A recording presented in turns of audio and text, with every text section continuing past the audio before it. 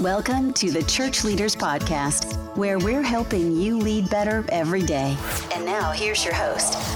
Welcome to another awesome episode of the Church Leaders Podcast. I'm your host, Jason Day, and we have a great episode for you this week as I talk with Clay Scroggins, lead pastor at North Point Community Church in Alpharetta, Georgia. Clay has served at North Point for many years in a variety of roles and has had firsthand experience in one of the most respected church leadership cultures in America.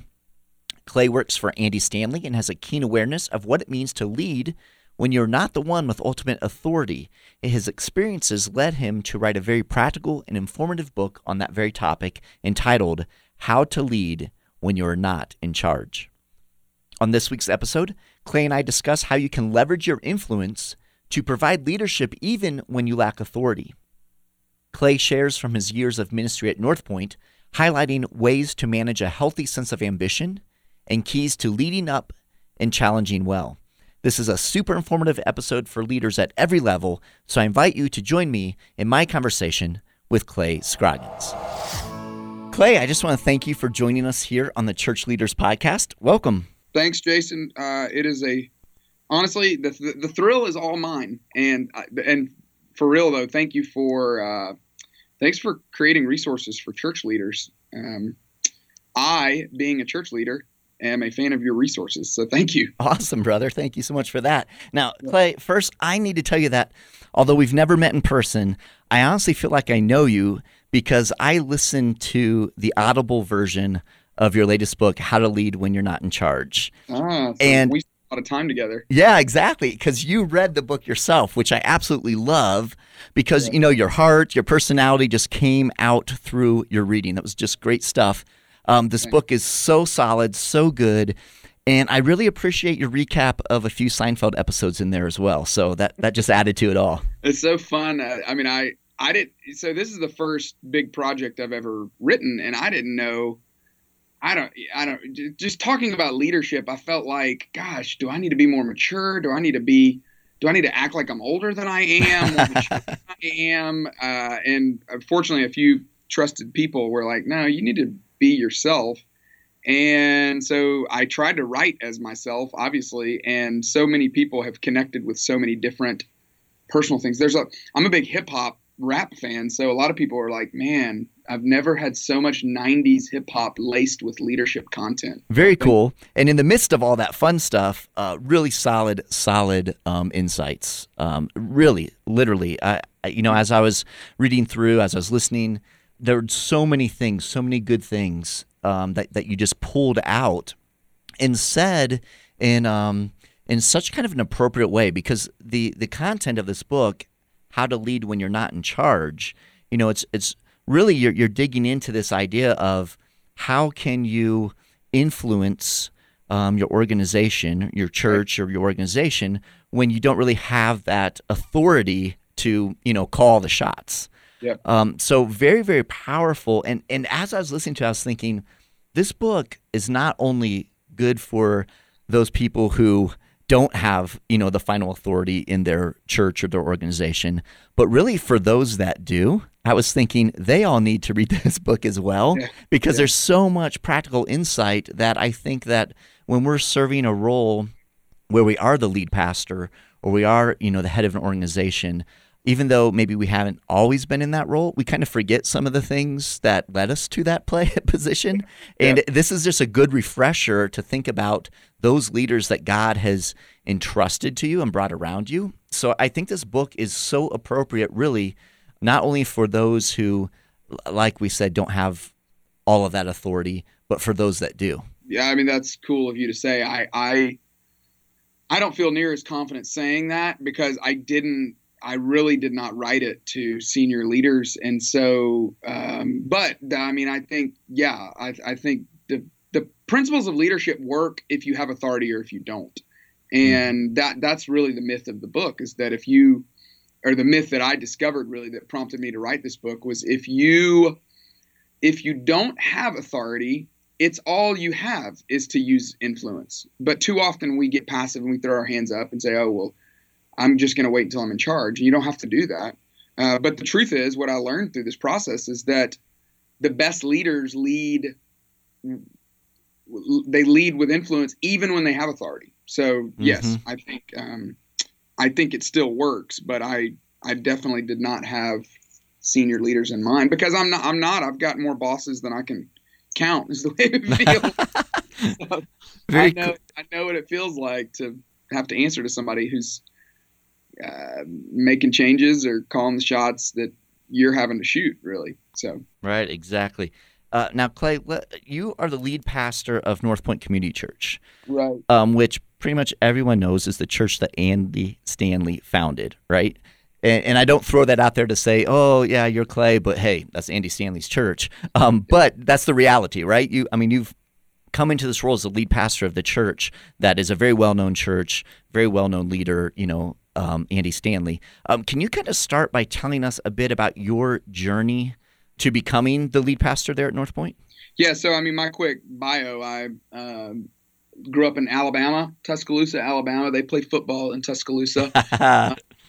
They're quite proud of that. We are quite proud of that. But I moved to Atlanta in 1998 to go to Georgia Tech, which is a predominantly engineering school, and I was majoring in engineering. And somebody told me about North Point, and I started going.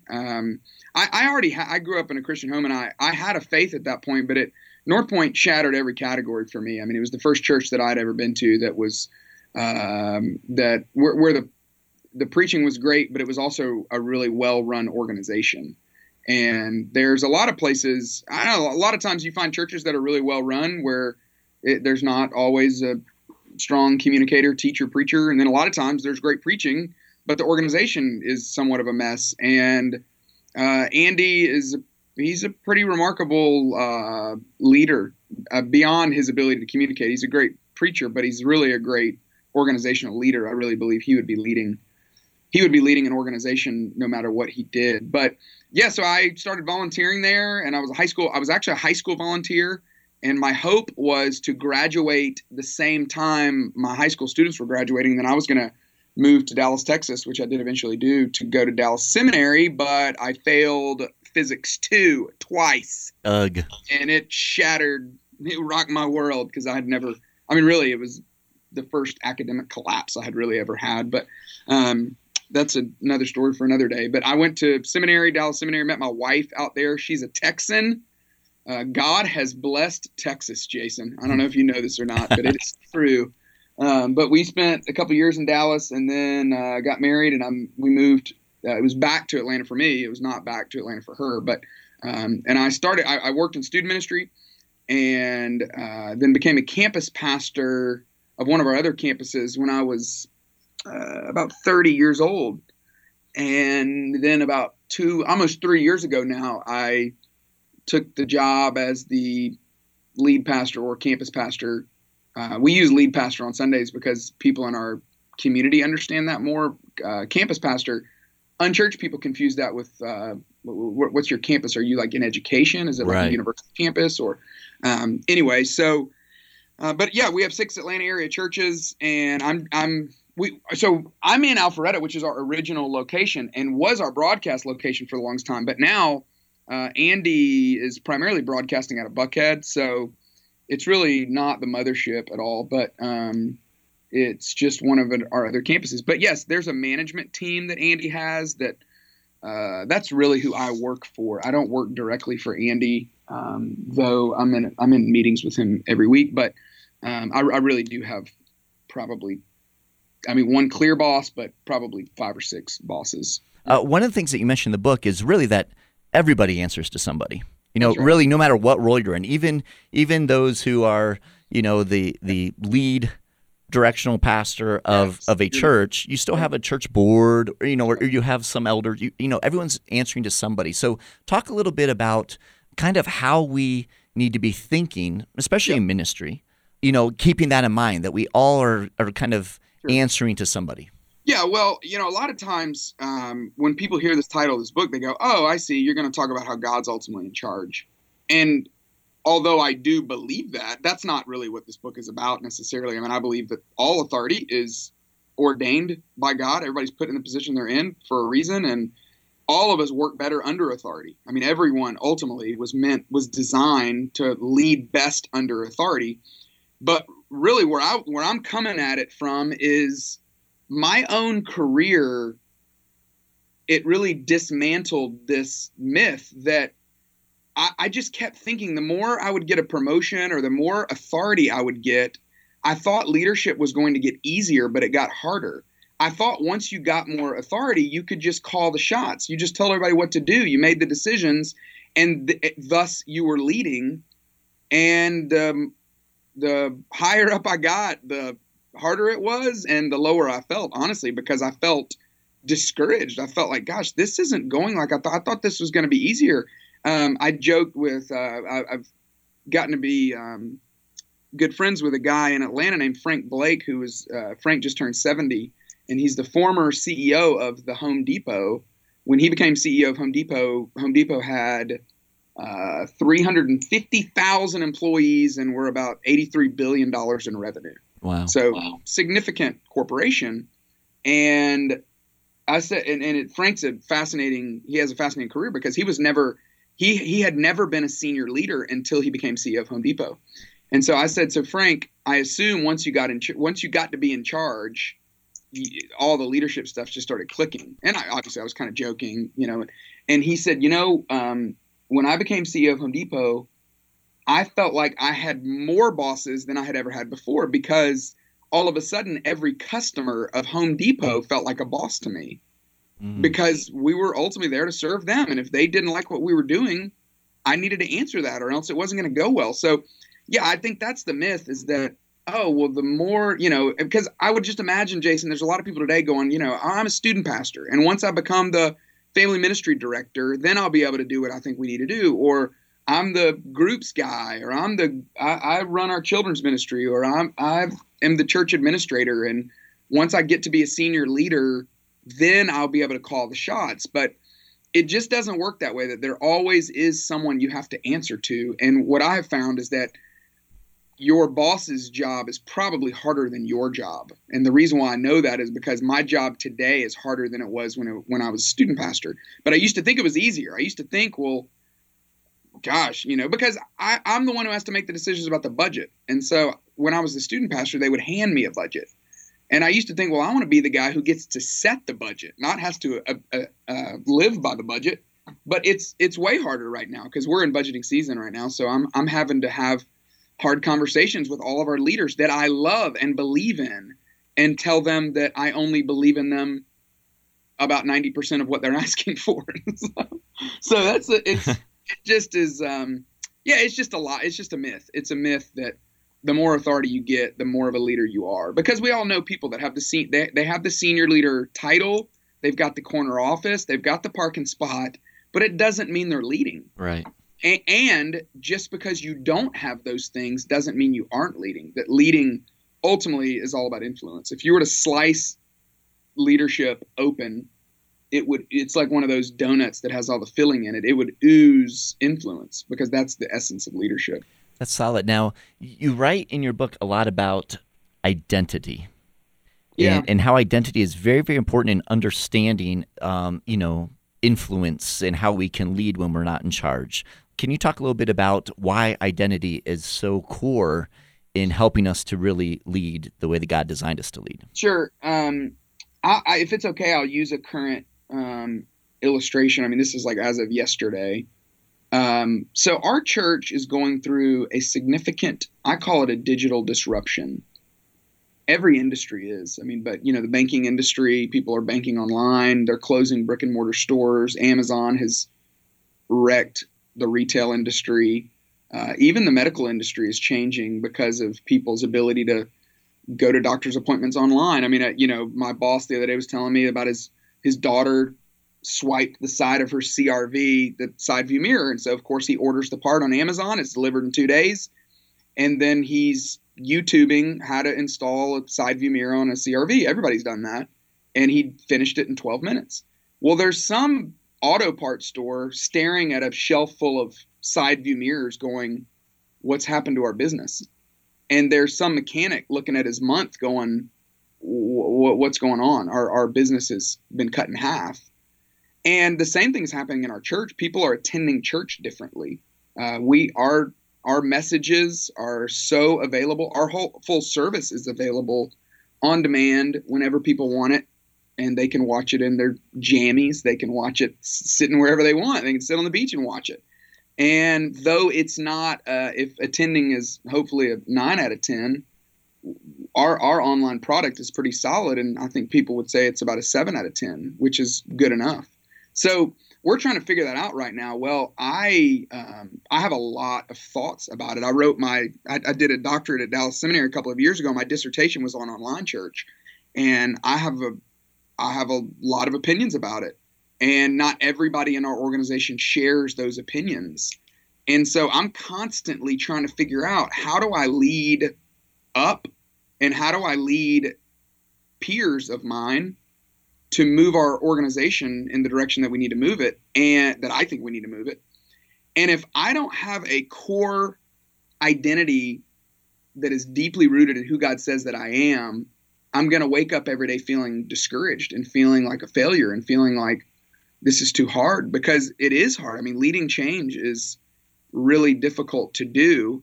And if I got to get my strokes on feel goods and attaboys, you can't lead well that way. So as I started digging into this content, I just started realizing, man, if identity is anything, it's everything.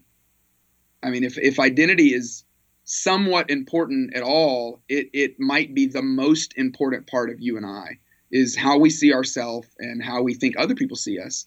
And ultimately, the best way to see ourselves is to let what God says about us be what's most true about us. And so, it was tricky for me, because that's not necessarily where I started out with this content, but I just started realizing I can't just try to give people, hey, here's 4 things that I did, you ought to try doing it as well, because it just doesn't work that way. Leadership is not a list of do's and don'ts. Ultimately, leadership is all about the leader. It's all about who you are, how you see yourself, and what you believe about what other people see you. And that's ultimately what's going to determine the decisions that you and I make as leaders, is our core identity. So, yeah, I think it's pretty important. Yeah. Now, when we talk about identity, there are lots of things that kind of pour into our lives that can kind of make us think about our identity differently. So there are people that are speaking into our lives. There might be some people that are critical. There might be some people just have differing opinions. And so these different voices are coming into our lives around our identity. How do we not get caught up in, what we're doing day to day, our vocation, get caught up in what other people are saying, but how do we practically get to the core of our true identity in God? That's a great question, Jason. And anyone who has a simple answer to that could make a whole lot of money. There hasn't been I haven't found a lot of great, clear content on identity. There's certainly been some books that have been shaping, but it's a difficult topic because it's squishy. It's hard to pin it to the wall, and it's so determined on each person. But I would just say this: most people lean one way or the other. If you think about a spectrum, most people are either too passive, and they let what other people say determine their identity, and they're swayed back and forth like a leaf in the wind. And then there are some people that are too prideful and too self-determined and won't listen to other people. Mm. And I think there's a middle way. Buddhism talks about a middle way, and I really think I really would love us as Christians to grab that phrase and use it, because I really think the way of Jesus it's the middle way. It's the third way. It's not dualistic. It's not 0 or 1. It's not binary. It's a new way. And I think the new way is, I shouldn't discard my childhood.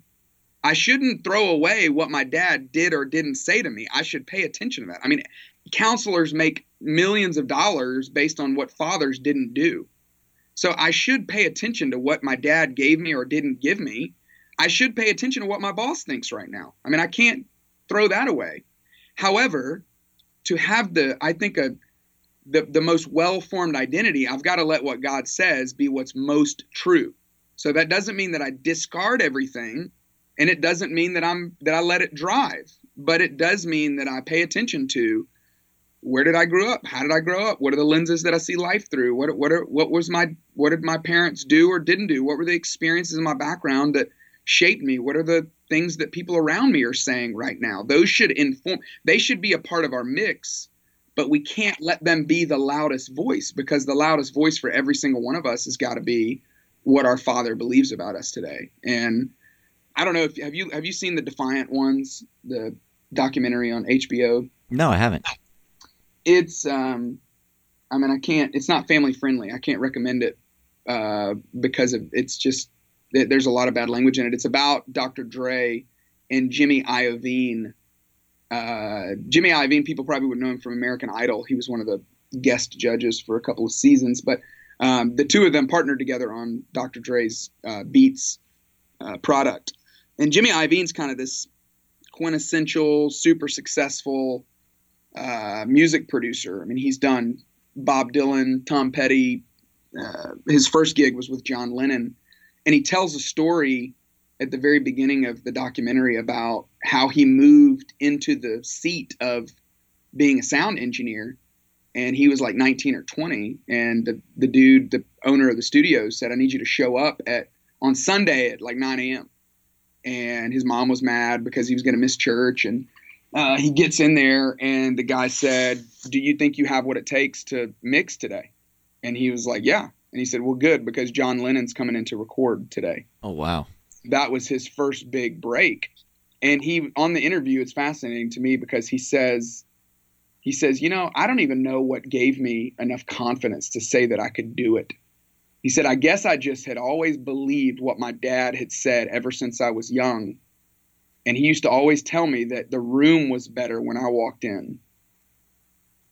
Wow. And I just thought, what a powerful thing for a dad to pass along to a kid. And the truth is, whoever's listening today, we all have a heavenly Father who believes that about us. He believes that the room is better because I'm in it today.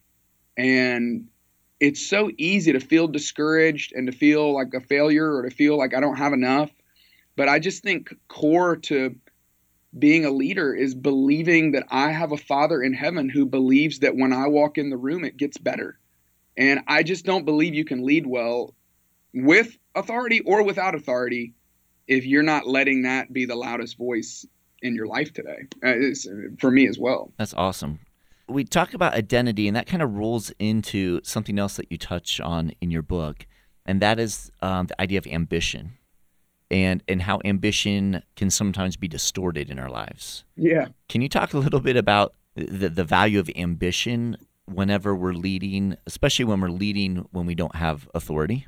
Sure. So I was trying to dig into Genesis just in how we were created. And so I was looking back over the story of God giving us a mission in life. And in Genesis 1:28, he says, go be fruitful and multiply. And then secondly, he says, and go and subdue the earth. And I was talking with a friend about it one day, and we were chatting about it, and I was like, that's so interesting, go and subdue the earth. I wonder what that really means. And I go look at the Hebrew, the original word, and it's spelled like the word kibosh. And I just thought, oh my goodness, that is fascinating. That the word that God put in us is the word kibosh. Because that's not what we think of when we think go and lead well. I mean, God's essentially telling humanity to go be fruitful and multiply and go and create great things. Go make something beautiful. Go give something space so that it can grow. Go do what a gardener does. A gardener can't make something grow, but a gardener can control the elements, can harness the elements so that something will grow. And that's what God has put in every one of us, which was so affirming to me because I thought, yes, that's in me to make progress. I mean, I feel like ever since I was a kid, I wanted to be a leader, not because I wanted to be a leader, but I wanted to create stuff. I wanted to make something better. I wanted something to grow. And I think it's the fingerprint of God in us, but somehow it's become distorted to where that kibosh that was put in us from the moment of creation has now become this, that the word that I referenced, that Seinfeld episode where crazy Joe Davola leaves that voicemail on Jerry's answering machine. And he says, Jerry, this is Joe Davola. And then his speech starts stumbling, and he goes, I have a hair on my tongue. And he starts spitting. He's like, I bet you put it there, didn't you, Jerry? Which is hilarious that Jerry would put a hair on his tongue. But anyway, he says, I heard you put the kibosh on my deal with NBC. Well, I want to let you know, Jerry, that I can also kibosh, and I'm going to put the kibosh on you. I've kiboshed before, and I'll kibosh again. And then the episode begins. But when people think about kibosh, that's what we think of. We think of that phrase, putting the kibosh on something, which I think is really similar to what Jesus talked about in Mark 10, where he said, don't be like those leaders that lord their authority over others, but instead go lead differently. And he flips the paradigm and says, go be a servant. The first will be last and the last will be first. And that's the way you should lead. So I think Jesus is trying to get us back in touch with the kibosh that was in us from the beginning. So I think ambition, there's a lot of redemption that has to take place with ambition, because ambition, just like that thing in us, I think it's distorted, that the ambition just naturally becomes selfish, where we think, I want it to be about me. I want to be in charge so that I can have some command, so that I can have power. But the truth is that God put it in us to not to be passive and give up or to wait to be in charge, but to leverage the elements so that we can create something great. And part of the elements are the organization that you're in. Part of the elements are the budget that you have and the boss that you have, as bad as you might think your boss is. But part of leadership is learning to leverage all of that, like we leverage sunlight and water and fertilizer to make things grow. So I think, I don't know, I wrote about it because it's been confusing for me. I feel like ambition gets this nasty label, but I think ambition is, it's normal. It's normal for us to feel it, that God put it in us, but it's got to be redeemed. Right. That's good. Now, in talking to pastors and ministry leaders, what's some advice you might give when it comes to this idea of ambition, for us to be sure that we're ambitious in, an honest and healthy way, as opposed to, some of the ambition that becomes kind of self-serving? Yeah, that's great. I think it's all about Jesus' summary of the law. It's everything can be summed up in that, hey, even your ambition is meant to help you love the Lord your God with all your heart, soul, mind, strength, body, and to love your neighbor as yourself. So it's got to be about other people. I think that's the biggest problem with, we all, Jason, people that they want to be leaders because they want power, control, money, fame. All right. They want to be in charge. And that's not the point of leadership. The point of leadership is others focus. It's to help others. And that's not easy to do, but that's got to be core to what we actually want. So if our ambition is to create something great for the students we're serving, or for the kids we're serving, or for the adults that we're trying to help with in groups so that they can grow spiritually, that's got to be central, or your boss is going to think you're in it for yourself. And if your boss feels that way, it's going to be hard to build trust. If your boss feels like you're in it for you, for more money, for more attention, for more power, for more authority. So, yeah, I think we just have to constantly put ourselves under the examination of, honestly, of the Holy Spirit, of saying, just like David did, going, God, search me, right, test me, see what's in me. And we've got to have faithful friends that can help us do that as well. That's good. I wanted to talk about this ambition. Let's turn it just a little bit, Clay, if we could, and let's speak to the person who is not an ultimate authority. So maybe a staff pastor, or in some other role, and they have ambition, right? And it's healthy ambition, but they have ambition to see. Maybe they see some changes that need to take place in the church. They have these things, and yet their supervisor, the lead pastor, whomever that is, the senior pastor, doesn't share that same ambition, let's say. Yep. I know in the book, one of the things that you share is that all leaders have the responsibility to challenge well. So how can we, when we're not in that position where we have the authority to make some of those changes, how can we influence and kind of challenge up when we have that ambition driving us, but we don't see that same sort of ambition in those who are above us? Yeah, I mean, what you're saying, Jason, I have found is rampant in church world because, you get a lot of people that come right out of seminary with a lot of energy and desire, or come right out of the volunteer base of a church that want to make change. They want to see something grow. They want to see progress.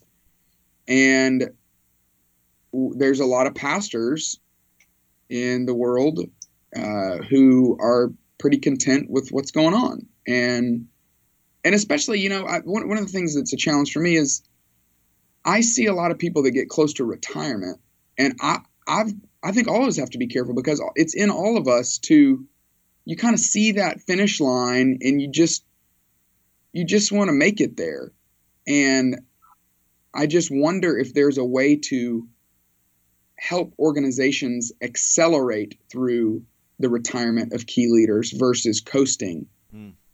And that's easy for me to say because I'm 37. It's going to be much harder for me to actually say, what can I do to help with that? But it's just very easy to grow apathetic and content and comfortable where we are in the role we're in. And so when some leader that is quote unquote below us comes in with a lot of energy, we're just like, you'll get over it in a couple of years, you'll give up on it soon enough. And that's frustrating. So yeah, to those people that are in that spot, there's a lot to say there. That really is what the whole book was meant to be, a message to those people. But I would say, first of all, you got to love the person that you're working for. That's not easy to do, but you can't lead someone you don't love. And it might mean you need to start praying for your leader. You've got to actually want good things for them. I think that, at the maybe the simplest definition of love is just, I want good things for this person. I wish goodwill toward them. And if you don't feel that way toward your boss, you won't be able to affect change. So you've got to be able to learn to love your boss, that's hard to do, especially if you feel like you've been taken advantage of, or you've been betrayed, or you've been looked over, passed over, haven't been given opportunities. But I think you got to start there. And then you got to have the right posture. You got to have it's this odd dynamic between this insatiable desire for growth and change and progress, and then this steady, patient, content faithfulness in the role you're in. And it's got to be both of those, I think. That's at least what I'm finding is I can't come in and in 3 months get mad that nothing's changed. My good friend Levi Lusko says we're the same people that burn our mouths on Hot Pockets. We're not exactly good at figuring out God's timing because we pray on Monday and think it should be done on Thursday. So you got to have some sustenance. You've got to have some sustainability, some ability to be faithful over a long period of time. I remember when I got in my job in my 20s and about a year in, I was like, this is exhausting. This is like, when do we get spring break? Like, when is summer coming, And I have just learned you got to bring it every day. You've got to bring it every single day. But then you also have got to have this desire, this constant push without being annoying, without being like a nagging friend or a clanging cymbal. So you've got to change up your approach. And if you haven't directly asked your boss, hey, could we sit down and talk? Maybe that means to be your next step and then to be curious, to start by saying, hey, help me understand how did we get to where we are? Let me understand more. Let me learn more about where we are before I just start opening my mouth, trying to spout off all of this advice that I think I have to give. So, those are just a few things, but I really think learning to love your boss, being faithful and content where you are, but also the insatiable appetite for progress is super important. And then just learning to not take the same approach, but to be willing to try it in another way. And I've got loads of personal examples where I've done it well, and then loads of examples where unfortunately more examples where it hasn't gone so well. But the key is that most people don't have it. That's the problem. Most people don't have the hard conversation. But at some point you got to have I'm kind of nervous right now, and this guy could fire me moment, Right. The David with Saul throwing the spear at his head kind of moment, where you go, hey, I just got to be honest with you. I'm concerned that what we're doing is not working, and I want to help. I want things to get better, but that conversation has got to happen at some point. Yeah, that's good. And one of the things I appreciated in the book was that as you're talking about this idea of challenging well, you talked quite a bit actually about your emotional state when you're doing that, right? Yeah. Like the importance of emotions. And that is something that I think we all are challenged with, because Yep. we're in a situation where we see things that in our opinion, in our belief, that should be done in a certain way. We don't have the authority to make that happen, so we're trying to have this conversation, and then there's the opportunity for us to get defensive, for the other to Yep. get defensive. So talk a little bit about emotions and how to kind of navigate those emotions in the midst of this challenging well. Yeah, that's probably where I've had to grow the most, because by nature, I get real worked up. I have a lot of energy, I have a lot of passion. And so I can start raising my voice before I'm even worked up, and I'll talk faster, I'll get louder, thinking like, oh, that's going to move the room. It just turns people off is what I found. But there's got to be emotional poise. I think poise is such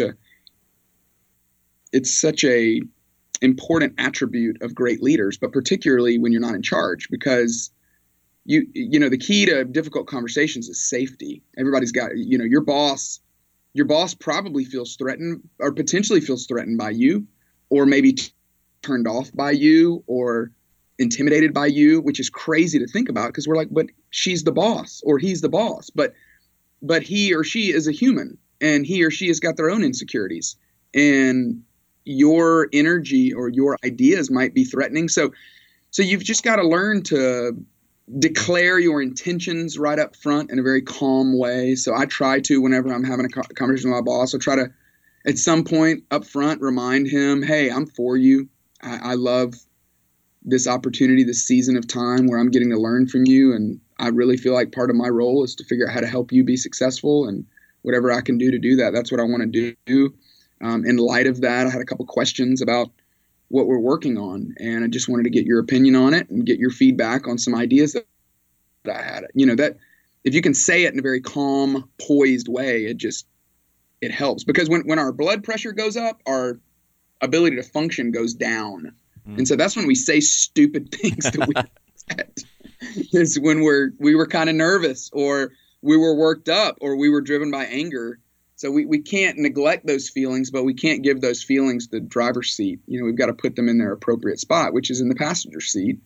And I think that leads to a more effective, productive conversation.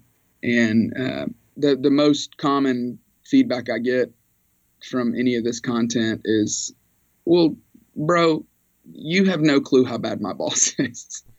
It sounds like you got a nice organization where, things function well, and it's fairly healthy, but which is, I do think we have a pretty healthy organization, but I've had bad bosses. I've had difficult bosses. However, most people just go, you don't know, like, you don't know how bad it is. My dude, my boss, my gal, my whoever is a moron or an imbecile, or they're just mean, or I'm not even sure he's a Christian or she knows Jesus or whatever it may be. And, and that there's a lot of truth to that. I don't know your situation today, but I can tell you this, that God is not surprised by your bad boss. God has worked for generation and after generation through bad bosses. You think about all of the corrupt, evil kings that existed in Judah and in Israel, even into the Roman Empire, and God worked through all of them. He worked despite all of them through his people. And God can do that through you today as well, that he might have put you in the position you're in right now to be able to learn how to get stronger. And a lot of times we want to put the weights down because it's heavy, and God's going, no, let's pick them up. I'm going to help you. I'm going to work with you. but this is where you're going to build your strength, because we learn so much under bad leaders, because we learn what we don't want to do when we get in charge. We learn what not to do.